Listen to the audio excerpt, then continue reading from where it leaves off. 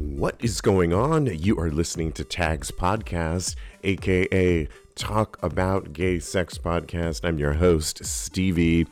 As we round out 2022, when I record this on Tuesday, December 27th, hope everybody had a very happy holiday weekend and looking forward to 2023. But before we get there, I wanted to put together a best of 2022 Tags special guests. And on this episode, you're going to hear clips from some of my favorite special guests on Tags Podcast, starting out with gay guru Brian Madigan. And I put together some of the best of his clips where he talks about open relationships, how to navigate through that, and I think you're really gonna like what he has to say.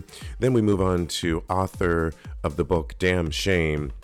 Loved talking to David Pevsner, so great, who was an actor who then turned into an escort and who now has an OnlyFans page. Really great storytelling by David Pevsner. And lastly, we visit with Uncle B, one of my other favorite episodes of 2022, who's going to talk about testosterone, eating right, and lasting longer in bed. Enjoy these episodes, as they were some of my favorite special guests of the past year. Let's get started with gay guru Brian Madigan. Welcome to Tags Podcast. Thanks. I'm excited to be here. It's going to be fun. Absolutely. I'll start the conversation going. Okay, You're a life coach, but you call yourself a gay transformational coach. How do you describe that, and how does that differ from traditional, say, life coaching? So if we look at traditional life coaching, we're really talking about advice giving that sort of external perspective, sort of helping people see their lives in a bigger picture and helping them piece things together. The transformational coaching piece does that, but it sort of takes a look at where you are now, where you want to go, and how we get you there. But through looking at things like negative emotions that are impacting you, and limiting beliefs that are causing you to relate to the world or to yourself in ways that aren't particularly good, conflicting values, things that you know are important now, but maybe conflict with religious values you were brought up with, or those kinds of things. And particularly, especially with gay men, there's a lot of that kind of religious programming that we have to overcome in order for us to actually be able to get ourselves on that path towards what we really want. And sometimes even know what it is that we actually really want. So getting all of that sort of negative programming out of the way before we start trying to set goals and trying to figure out how to get you there, because we want you actually congruent as a full human being, knowing what it is that you really want and having the power to get there without all of that stuff in the way. And so many of us gay men come with so much baggage and trauma. And you heard us talk just a minute ago about 2/2/22 and the significance and people looking for love right now. I know you work with people wanting to look for love and relationships. We did a funny story the other day on a whole list of references that was somewhat tongue-in-cheek, Cody. Do you remember the list on what a guy wrote in the Reddit thread? I remember what you said specifically. Well, and some people wrote things like six figures, and I wrote, I wanted like a huge 10-inch dick, is all these kinds of things. Who doesn't, right? But how do you work? Tell us a little bit about working with your clients who are looking for love, particularly during this month of like love. Yeah, so I think that we're all knowing what we want. Okay, we're all he's got to have the perfect body, he's got to have the big dick, and it's all this superficial stuff. There's nothing wrong with that. That stuff needs to be on the table, but it's really not everything. And I think that's the biggest piece that people miss. So for me, it's not like, I don't want to know what you're looking for. Let's talk about who you're looking for. Who is that person? What's he like? And not what does he do for a living necessarily, although if you have passions in certain areas, those are going to be important. Because when it comes down to it, At the beginning, we can fall in love with just about anybody. That rush of new relationship energy. I mean, you're going to go for anybody who just triggers that in you, right? And none of us really care what he's really like. Doesn't matter. But as you move and things get more serious and start to get to know each other, if you want to actually survive long term, you kind of have to have values that match, that sort of make sense together, that work with one another. Not all of them. You want differences to create challenges and help each other to grow, but there has of common values. You want to be looking for some of the same things in life so that that you've got this potential to build a life with somebody. And that's a piece that a lot of us miss. And I think it speaks to this open relationship thing as well. Like, relationship style is one of those things. People don't put it on the table. And the reality is, if you need monogamy and your guy needs an open relationship, you got a big chasm to cross to figure out if you can make that relationship compatible. So it's looking a little bit deeper at what you really want, Well, here's a question, just based on what you were just saying right now. How would you coach somebody if I am going on all these dates, but I'm not meeting somebody that's compatible for me? How would you direct somebody? First of all, figure out what it is that you're really looking for. A lot of us go out, we go on a bunch of dates, we feel the guy's not compatible, but we don't really know why. So you're missing a piece, right? Knowing that the guy's not compatible is great, but knowing why the guy isn't, better idea of, why am I not am I looking in the wrong places? Am I jumping on Grindr thinking I'm going to find true love? Not that it can't happen, but let's be honest.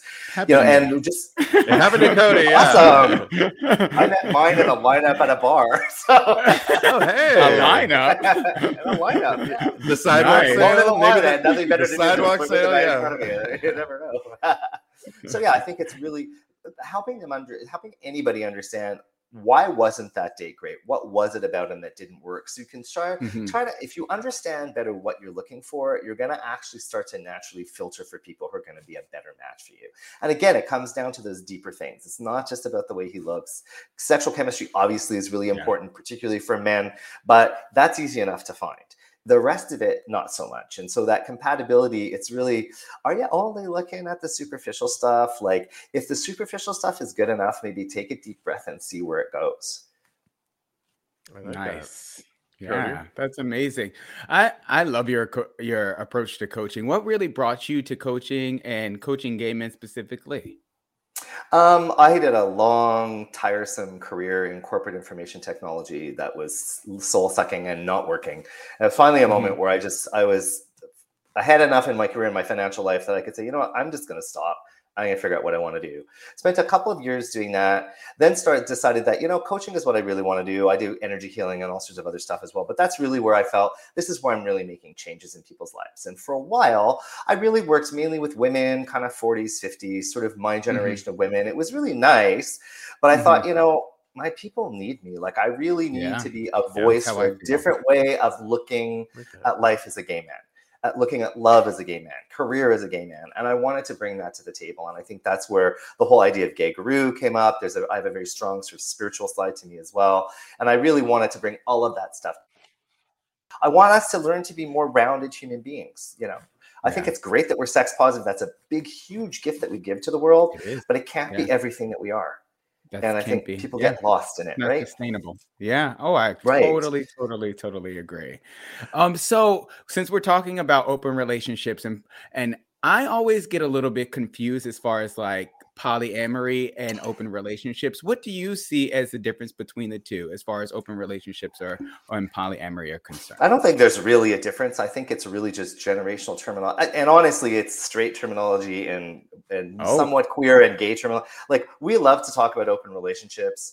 A lot of straight folk who are kind of in that same mode are talking about being polyamorous and all of those kinds of things. And it all comes down to really personal definitions, right? Like, what's an open relationship? Completely different thing to different people. What's polyamorous? Completely different things to different people. For me, I identify as poly. For me, being polyamorous simply means that I can love more than one person. Romantically love, hold them both in my heart, have them in appropriate balance. And I think a big piece for me is not to get so carried away with that new relationship energy that my other relationship dies because I think I'm in love with the guy, right? Yeah. So that for me is what my definition is. And for me, open relationship is about finding relationships. I like I like to relate to people. I want something a little long lasting, a little more than a fuck buddy, a little more than a friend with benefits, but not a partner. Somewhere in there, right? And finding that kind of compatibility. That's how I define them. My husband doesn't consider himself poly, although he ended up with a boyfriend, so maybe he is. And when we embarked on this journey together, he said, well, I just want sports sex. Like, I just want to go out and have fun. I'm like, okay, go out and have fun. Are you okay with me going out and having relationships? Because I get that that's going to be a little scarier and more challenging. Yeah. And he's like, I think we can figure that out, but, we'll have to sort of figure that out. And then a couple of years later, he randomly ended up with a boyfriend. And together for a few years. Now it's a long distance thing. I've met him. He's awesome. I totally get it. I was really fun after I met him about 9 months into the relationship. We went out for a drink because I felt hubby there was just not going to help the situation.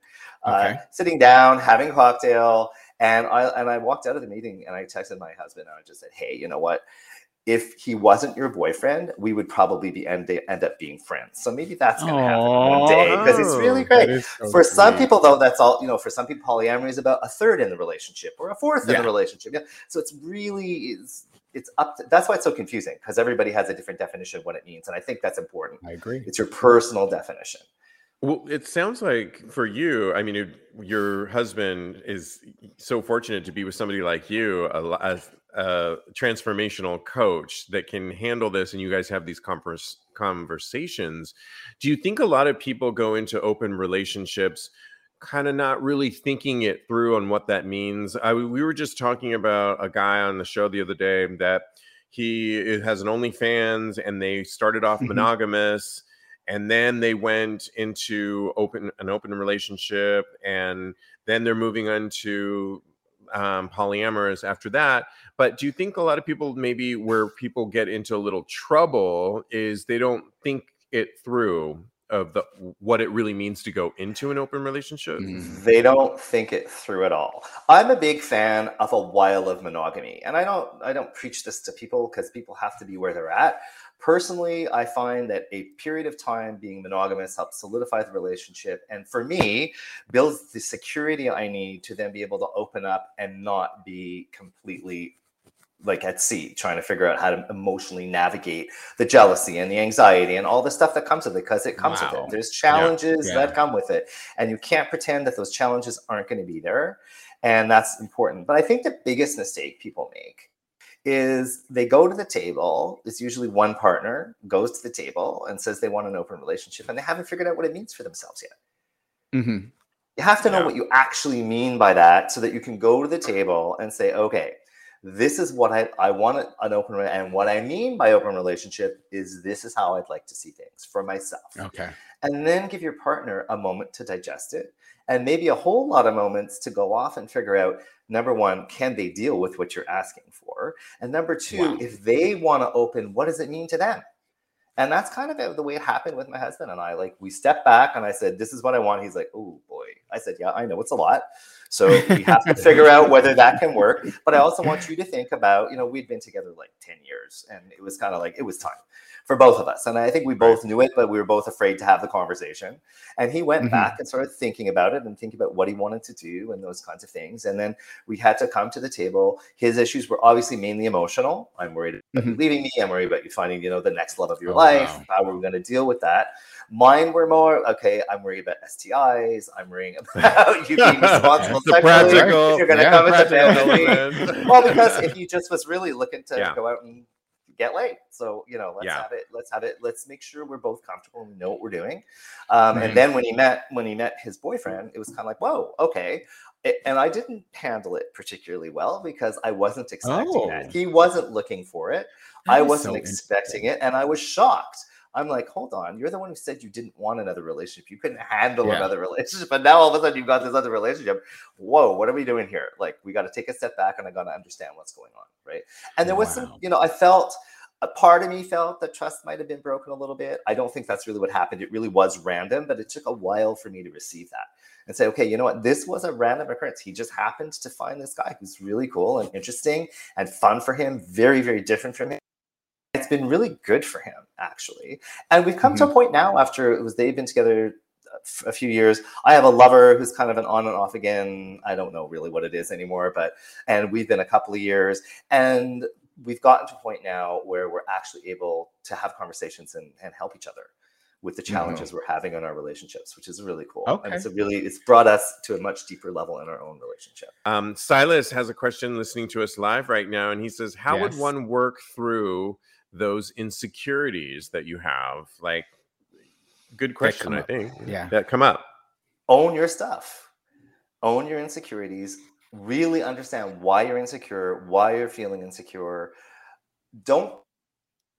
It's very, very important. Don't blame your partner for your insecurities. However, important to communicate that you're feeling insecure, and important for your partner to honor that and to say, okay, maybe we need to take a step back and take a break from this while you figure out what that's about for you. Is it that you feel threatened? Why are you insecure? Why is this happening? So we can help you figure this out, and then we can sort of move on again. I think that don't go into this thinking that everything's going to be fine and nobody's going to have a problem, because there's going to be challenges, and you need to be able to take a step back and say, this is the primary relationship. This is the relationship we're trying to preserve. We need to honor each other and respect each other and love each other enough to deal with those insecurities in a healthy way. And when you don't, just honestly say you didn't. I behaved like a dick. Sorry. I wasn't appropriate. I was mean. I was nasty. I blew up. I did whatever, made a scene in the middle of a bar, whatever. Sorry, I did that. And that's how I was feeling. And hopefully you can build a bridge and understand what's going on. It's a tremendously powerful potential for growth to navigate the ins and outs of any kind of open relationship. Awesome. So it seems like we've took some time to cover what the challenges are. What do you see as some of the benefits to an open relationship or a polyamorous relationship? I think that everybody goes into that looking for something. Okay. Like my husband was looking for variety. Our sex life was great. It's not that it wasn't happening, but he was looking for variety. Some people at a certain point in time, particularly if one partner is much more sexual than the other, there's just a need. There's a physical need that's not being fulfilled, and that can be a reasonable motivation to open up a relationship. Some people like me are looking for a different kind of person. My husband's like a go, never wants to sit down and watch Netflix, man. I want a boyfriend who just wants to sit and watch Netflix for a Saturday night, order in some food and just chill out. And that's the polyamorous side of it that you're referencing. That's the polyamorous side. Yeah. But that can be that's a good difference. The terms are kind of interchangeable, right? Sure. But that's really for me, that's what polyamory is about. Like, I want that relationship. I want like a nice guy that I can snuggle with and watch TV and have some fun sex, and we can have a good time together and have that relaxing, chilled out environment that I don't get with my husband, that he doesn't want. I mean, he's tried. He really has. Yeah. He gets fidgety and miserable and crazy. And like, I can't be running around with him the way he wants to run around all the time. I need a lot more downtime. And so it's like, okay, you go do your thing. And, and he has found someone very much like him who's go. And they keep up with each other. And it's kind of, okay. Rules will always be broken. I think that rules are the death knell in an open relationship. Ooh, the only rule can be two rules: communication and respect. That's it. Yes. I love it. Communicate and you respect each other, you're good to go. Everything else is just going to get complicated and confusing, and someone's going to break the rules and someone else is going to get pissed off, and it's just not going to work. And then there's the don't ask, don't tell thing. We have so many friends who are in this don't ask, don't tell situation. And it's kind of like, okay, you don't ask and he doesn't tell, but eventually someone else is going to tell you. And what are you going to do? How are you going to feel when one of your friends says, oh, I just saw your husband out with this guy and they were clearly together? It's really important for people to respect the level of communication that their partner needs as well. So, we don't want don't ask, don't tell, but we don't want, like, I'm a terrible oversharer. really. That's why we invited you on the show. You make good TV. Yeah. And so, and my husband is definitely not. He is a very pulled back, kind of not really comfortable communicating about emotions and sexuality. And so, we had to figure out, how do we do this? Like, how much do you need to know and how much do I need to not be sharing, so that we've got solid enough boundaries that we can manage it, but nobody's getting upset or freaked out or having horrible TMI information. Yeah. No, stop it. I don't want more. And we have learned to shut each other down. So sometimes they're like, you know what? We've talked about him for the last hour. we need to shut this down now. We're done talking about your other relationship. I think it's, it's not for the faint of heart, but it's something that can be done. And yeah, you're right. Everybody has to be willing to come to the table, to be an adult, to do the work they need to do to get through their own stuff, and then to really make the partnership a focus and see the good things that is brought to the partnership by the other things that are going on outside it, just like in anything else in life, right? All right. Well, let's check in with one of my other favorite special guests of TAG's podcast this past year, David Pevsner. Just a huge, big thank you for writing this book. And one of the lines that towards the end of the book is that I talk about how I've dealt with body shame. And I say that as a kid, I covered up, but as an adult, I stripped down. And it was both, and they were both kind of what I needed to do, in order to just preserve my sanity in a way, because body shame is really pervasive. It's awful. And when you have it, and bring it into your adult years, it becomes even more complicated, and it's just something that I have always been aware of my whole life. If there's one, except for wanting to like sing and dance and entertain people, my connection with my body and how I felt about it has been a lifelong journey. I want to move on to sex because that's a fun topic. Yay! On the end of page 71, you write, this is after, I believe, Stan, who was your boyfriend, one of your first boyfriends, correct? Yeah, very first. Yeah. And you write, it's ending. Your relationship with Stan is ending. And you write, however, I put his name, you put Stan's name in an empty journal. His was the first in what was going to be my record of everyone I ever slept with in my entire life. And that is part of a song called Book of Lust. Yes. Which you write, see this massive volume? It's my comprehensive listing of everyone from 40 years of boyfriends, tricks, and trysting. Each name brings back sweet memories from gentle hugs to fisting. Excuse me as I try to keep my roving eye from misting. It took a while to keep the nerve to touch a naked man, but once I did, the floodgates cracked. Here's where it all began with Stan. And that's again from the Book of Lust. I love that. I really appreciate how you don't separate, or didn't, at least with your book here, from boyfriends, tricks, and trysting. It all kind of goes together. Some people I feel are like, oh, that's a trick, and totally separate from a relationship. Mm-hmm. Well, a lot of them had equal meaning to me.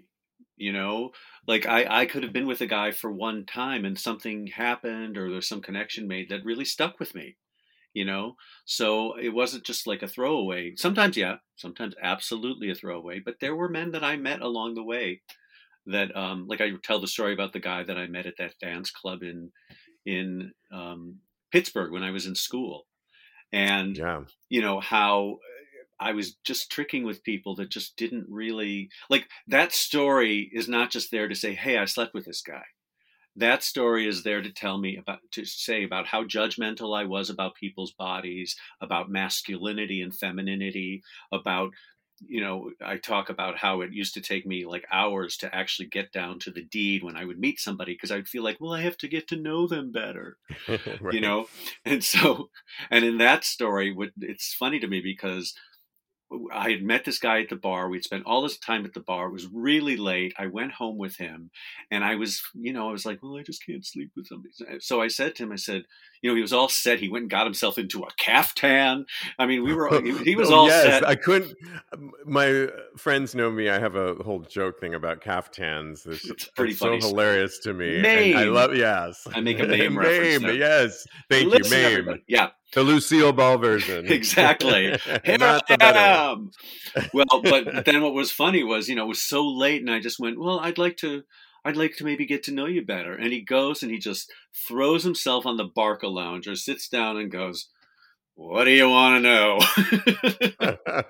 And so when he said it that way, I was like, I really guess I don't want to know anything, but I asked a couple of questions and then I fucked him. So it was, that's the way I did things back then. It's kind of a funny story. And it's just one of the many kind of like, I'll say screwed up, but certain things I had in my head about sex and men that it was hard to sort out, and I wasn't comfortable talking about all this stuff early on. Now, whatever you want to know, I'll tell you. It's really a fun. This is where I really related a lot to your writing in the book, because seeing your trajectory of how you approach sex from not even thinking as a youngin that it was possible to have sex with another man, because obviously there was no examples, you didn't think it would ever happen. You talk about the pillow. I relate to that. To later maybe wanting to approach it, but thinking that, I would never want to suck a dick because that's dirty. And how could anybody do that? To, like my life, just over the years, really through circumstances expanding, literally, and just my mind on what I want to try. And I've gotten into the leather community in various forms. And it's just really, I hope everybody kind of has like that growth factor on the possibilities of sex. Well, I think, sometimes people limit themselves because they're afraid. Sometimes they limit because they don't know how to do it. And not just afraid of like what might happen, but things like, diseases and having like casual sex and some guy beating you up or something. I mean, all that shit has gone through my head, believe me, because I'm somebody who's very, careful about stuff. But I also knew that I was feeling really unfulfilled and feeling very like there was something inside of me that the world would not approve of, and yet I wanted so badly to explore it. And so when you're somebody who's who's a people pleaser and tries to be the good Jewish boy like I was not inclined to go with those impulses. But certain things happened in life where I just kind of went, you know what? My desire to do it trumps my desire to be a good boy, quote, good, unquote, boy. Yes. And we should say that, you do definitely talk about the AIDS era. And I didn't live in New York, but I definitely can relate to the fear that so many of us felt on just forget about sex, just getting tested. And you do a really good job of explaining that whole period and how you still probably carry a lot of that. I think it was a traumatic time if you were young, and so many of us carry those memories. They don't go away. And not to mention the people and loved ones that you lost. Yeah. I think, guys or anybody in that generation who dealt with AIDS, friends, dying, friends getting sick, it's like scar tissue that won't leave. And I think some guys move on better from it than others do. It still is an issue with me, and I still, I continue to have safe sex. And I think about friends, like I write about the story about Kalani in the book, the guy that I meet at the Columbia dance. And I'd kind of forgotten about him until I sat down to write the book. But he was one of the earliest people that I knew who died of AIDS. And because I was so in love with him, and it was a very brief kind of flirtation that we had. But when I heard that he died, like a couple of years later, I read it in a magazine. My legs fell out from under me. The pain. One day you're this like wonderfully beautiful, nice, sweet guy, and the next day you're gone. That's what happened. Right. And I tell this story a lot, but when the movie The Normal Heart came on HBO with Mark Ruffalo and Matt Bomer, I thought they did a really good job. And yet I talked to so many younger guys who didn't like the movie. They were like, "Ugh, it was so over the top." It's like, no, it was not. It was not. That's what it was like back then. About an epidemic, my God. But it brought us closer together as a community, because we all knew that nobody knew who was safe. Until we kind of discovered really how it was transmitted. But it was a real tough time, but it was a brotherhood that I will never forget. Going through that with the rest of my gay brothers and sisters, As any actor knows, when you've got a hit show and you're making money, then the next week it could totally turn around. And you, through you've always had a desire, if you will, to kind of want to explore that, and you do, and you call yourself an older escort getting into it, but you're really in your 30s, correct? When I you was start? 36, but it was To me, considered that's young, but I know back what you then mean. I was considered older. A lot of the guys who were escorting were in their 20s, and in 2025, and it seemed to be what people wanted. But this um, um, agency was called Maturity Escorts, specifically looking for older guys. Which is so fun to read, because you talk about slice of life and getting in what That your life interview. was like. Mo is your booker, I guess. Or Yeah, he was my pimp essentially. your But pimp, yeah, your agent. I give him a bunch of names, and then it's like whatever you want to call him, call him. Yeah. I love that. Who essentially, the whole audition process to get into his agency, and then is a great read. I'll let people read that, but then you'll check in with All him. true. Okay, I love that. I love when you check in with him, or he checks in with you. I've got a client. There's a great story in there. We'll let people read, where you fill in for somebody Yep. that can't make it, who goes by the name of Reno, which probably wasn't his name either, which is hilarious. I mean, Reno, really? I know, and then in the middle of it, they snag me because one of the guys was like, "What's your name again?" And I'm like, "David, Reno," because I forgot. It was the first time I'd ever done it, and it was with two guys. I was a nervous wreck, but I couldn't show that. And for me, after I got over the whole like, "Oh my God, I'm actually doing this," I Right. realized that everybody had different needs, and being kind of like, a little bit of a sex pig myself, but also a real caretaker kind of guy, an entertainer, a listener, just all the attributes that I feel I have as David Pevsner out in the world. I found that I needed to use those when I would have clients, because not everybody wanted me to come in, fuck them, and leave.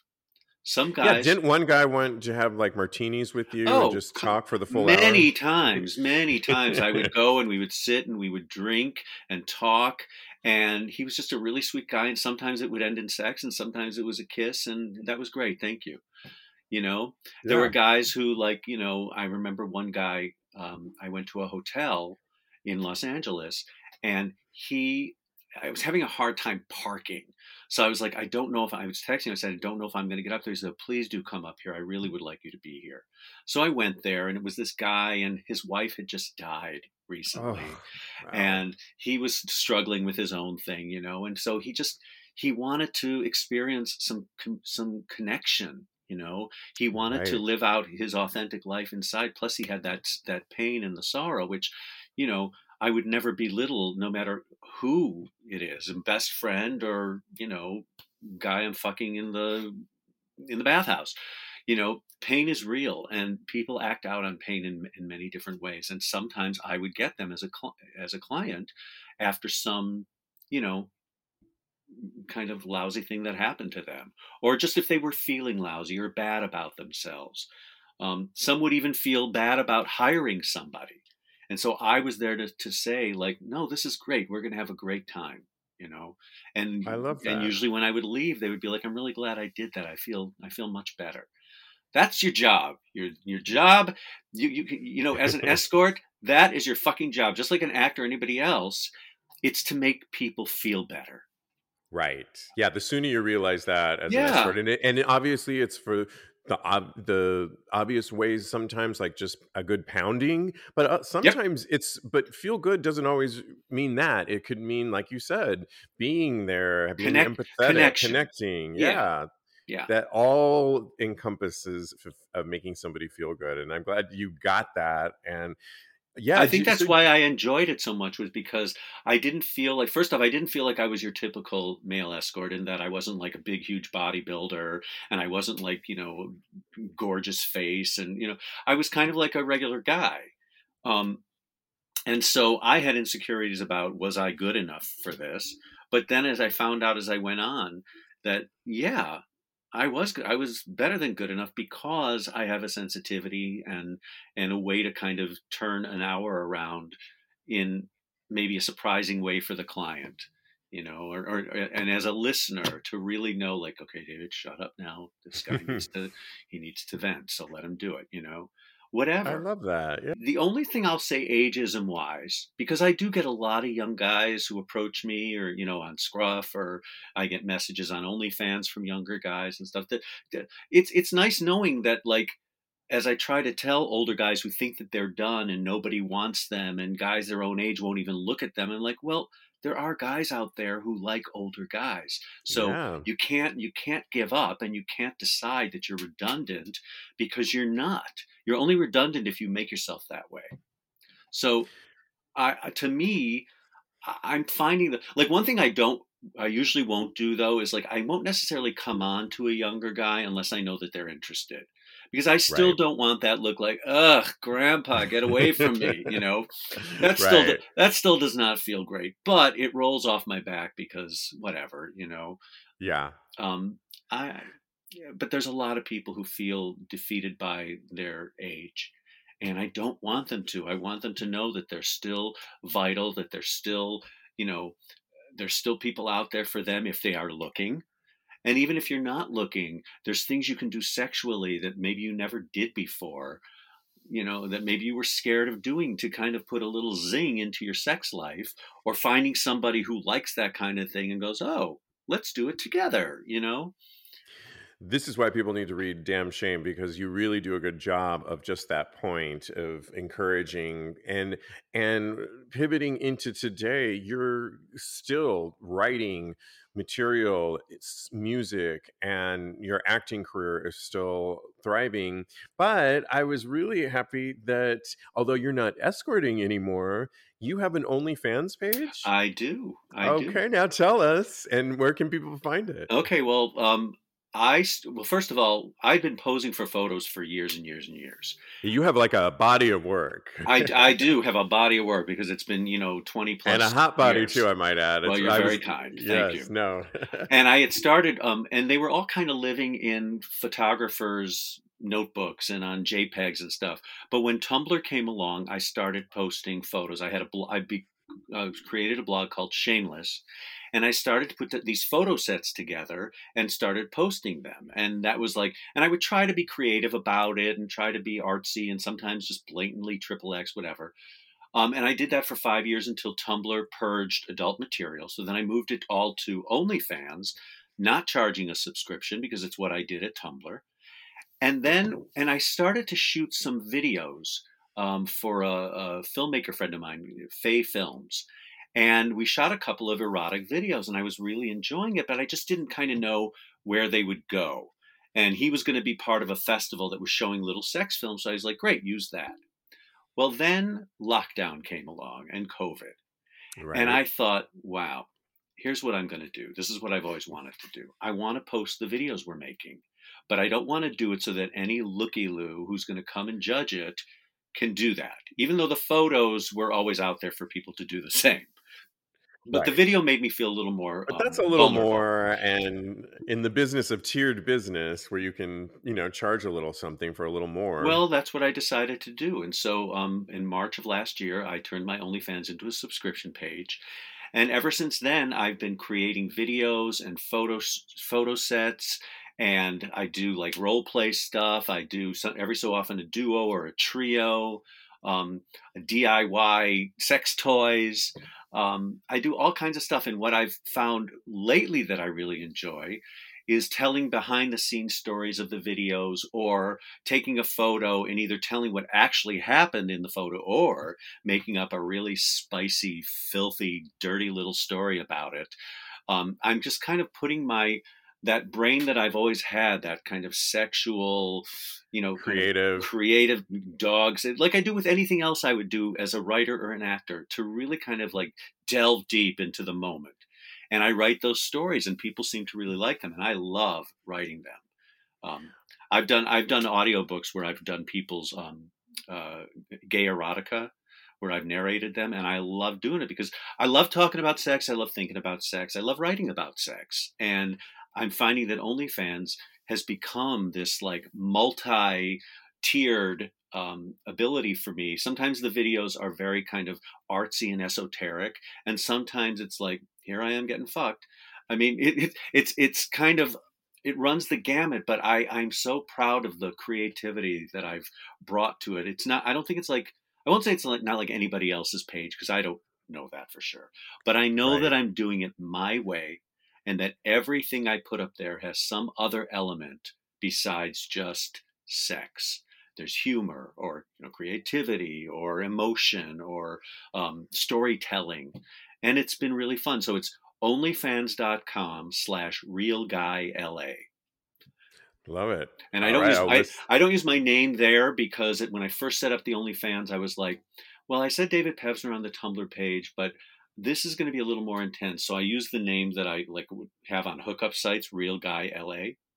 Yep. But over the past year and stuff, I'm kind of like, I should really change it, but I can't really do that right now because I have no shame about it.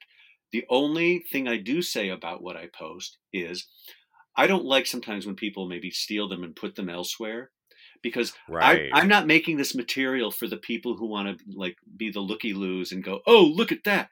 I'm not making it for them. I'm making it for the people who want to see it. Absolutely. And that's the basis. Yeah, I think you're doing the right thing. And I'm glad that OnlyFans is copyrighted, so you own the material. Yeah, but sometimes people do what they're not supposed to do. And I don't really, it's not that I care about the fact that this is the way I'm making a living, and it's not fair for you to take it away from me for free. But I also feel like, if something makes it out there, I used to feel like, oh no, now the whole world, all these judgy people, now I don't care. Come at me. Tell me what you think about it. But let's have the conversation. Why does it bother you so much? Why is it, just why does sexuality, it's just so, it's such a conversation to have that we're not having, Right. Well, really in depth, I'm talking. All right. Coming in with our favorite special guest, our last one of 2022 is Uncle B, who's going to be talking about testosterone, so many great things. It's a recent episode, so you can visit the full episode if you like. But here's some of the top moments of that interview. Here is Uncle B. If you don't take care of yourself, what ends up happening? I mean, if we had a chart, we're looking at guys who are starting in their 20s and everything is fine. You're going along, and like with everything else in your body, things start dipping. For men, typically you're losing 1% of testosterone per year. When that starts, it's sort of up to you, but how you accelerate it is definitely up to you. So you could end up like we were saying before, just eating the cheese, pizzas, the burgers, doing all the different things you're not supposed to do, staying out late, doing all, we all have done it. I've done it myself, especially with the alcohol and things like that. You start going down, and you hit a certain point where you're like, okay, are you going too far in terms of your level of health? So if your testosterone is going down, your human growth hormone, you're not taking care of yourself, you get into a situation which we call the downward spiral. Mm-hmm. And that's where everything adds up. So you put on a little weight, it's right there in your stomach, and that it affects your testosterone in terms of turning your testosterone into estrogen through a process called aromatase.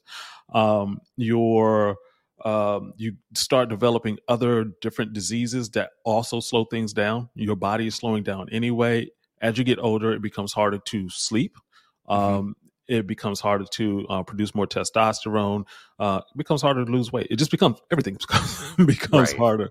And so you don't want to get into that situation where you start losing your erections, and you can hit a point where it becomes more and more difficult to come back. It's imagine trying to climb a hill and go over a wall at the same time that's on the hill. Oh, okay. And when it comes to our food, when you walk into the grocery store, you have one aisle that's full of food that's good for you, the produce aisle. Everything else is bad. I mean, because of two reasons. One, it's designed to stay on the shelves for a long period of time. So when you eat it, it stays in your body for an excess period of time. And also, we're basically wet bags. We're 50%, 50 to 60% water. So everything else in the grocery store is dry. So we're taking dry stuff and sticking it into our bodies. And so when they talk about drinking water, I just found out that I'm chronically dehydrated. So I had to start drinking a lot more water. I thought I was doing good, but I got an electric scale. The scale was able to tell me that my water was lower. So, technology can help. But if you don't know what's going on, if you don't measure it, then you can't test it and you run into issues. And definitely with the exercise, some people take things too far. Well, I always say, people, say I'm anti-jogging or something like that. I'm not that. It's just recognize what you're trying to accomplish. So a marathon runner is not going to train the same way as a bodybuilder. So if you're trying to get your testosterone up, you have to do certain workouts like lifting heavy, like doing high intensity interval training. If you're doing something like steady state cardio for too long of a period, you're just sitting there on the bike for hours, getting on the elliptical for hours, just jogging for hours, you're actually wearing down your testosterone. So you just need to be aware of that. I'm not against jogging. Just be aware that if you're trying to increase your testosterone, you have to pay attention to that. So yeah, definitely the thing about penis enlargement is something that men should know about, period. And the reason is because it is just, it's the opposite end of it is penis atrophy. You imagine someone who's 81 and imagine when that person was 21. Is there a difference in their penis size? Ask their nurse. It'll let you know. It's like, yeah. So if you're, there is a process, let me just dive into the sexual performance scale right quick. And that's a scale of 1 to 10. 10 means everything works. 1 means you need to go to the hospital. 5 to 7 is most guys who I deal with who are just unreliable. In terms of if you're at a 7, sometimes it works, sometimes it doesn't work. 6 is more of that. And a 5, it takes a lot of preparation, a lot of things to happen in order for you to have an erection. And sometimes it'll leave during sex. So you really want to, know where you are and continuously go up this scale because as you get older, and we're talking about blood flow, as you get older, think about imagine a person who's older. Well, what is one about them? They're moving slower. It's like, your blood flow is moving slower also. So you want to keep your blood moving. You want to keep working out. You want to keep moving, period. And, fortunately for men, we just happen to have an indicator stick that's right in the middle of our body that lets us know how we're doing. And one of the things to realize in terms of the penis itself is that the veins in there, the capillaries, is the smallest in the body. So we're talking about one platelet of blood going through at a time. So you want to be very careful. That's the reason why they call it the canary in the coal mine. If you have erection issues, that means there are other issues going on throughout the body. It's just that it shows up in your penis first. That's the last moment, I guess, that you're seeing it. Mm-hmm. Yeah. And so when you're in terms of penis enlargement on that scale, you need to be 8, 9, or 10. And so you're already at a healthy stage. And basically when we talk about penis enlargement, you're not going to, go from I'm size 4, I'll be size 12 tomorrow. None of that works. It's, those crazy commercials. But in terms of, for most guys, they're 20 to 30% smaller than they normally would be just because of what we do. Sit around, sitting on the couch, not really moving, all the different things that add up to you're not functioning at your best. So if you're able to take care of yourself correctly, you get to that 8, 9, or 10, then you can be at the largest that you can possibly be. So that's it. Well, I hope you enjoyed the 3 interviews with Brian Madigan, David Pevsner, and of course, Uncle B. Some of my favorite guests of 2022 for Tags Podcast. We're going to be having a lot more special guests in 2023. Stay tuned for that. Wishing everybody a very happy New Year celebration, New Year's Day. And of course, we're back with all new episodes beginning January 3rd. So check us out. You can follow the show at Tags Podcast on all social media platforms at Tags Podcast. I'm talking about Twitter, Instagram. Go to tagspodcast.com for all good things Tags Podcast. And in the meantime, continue having hot gay sex.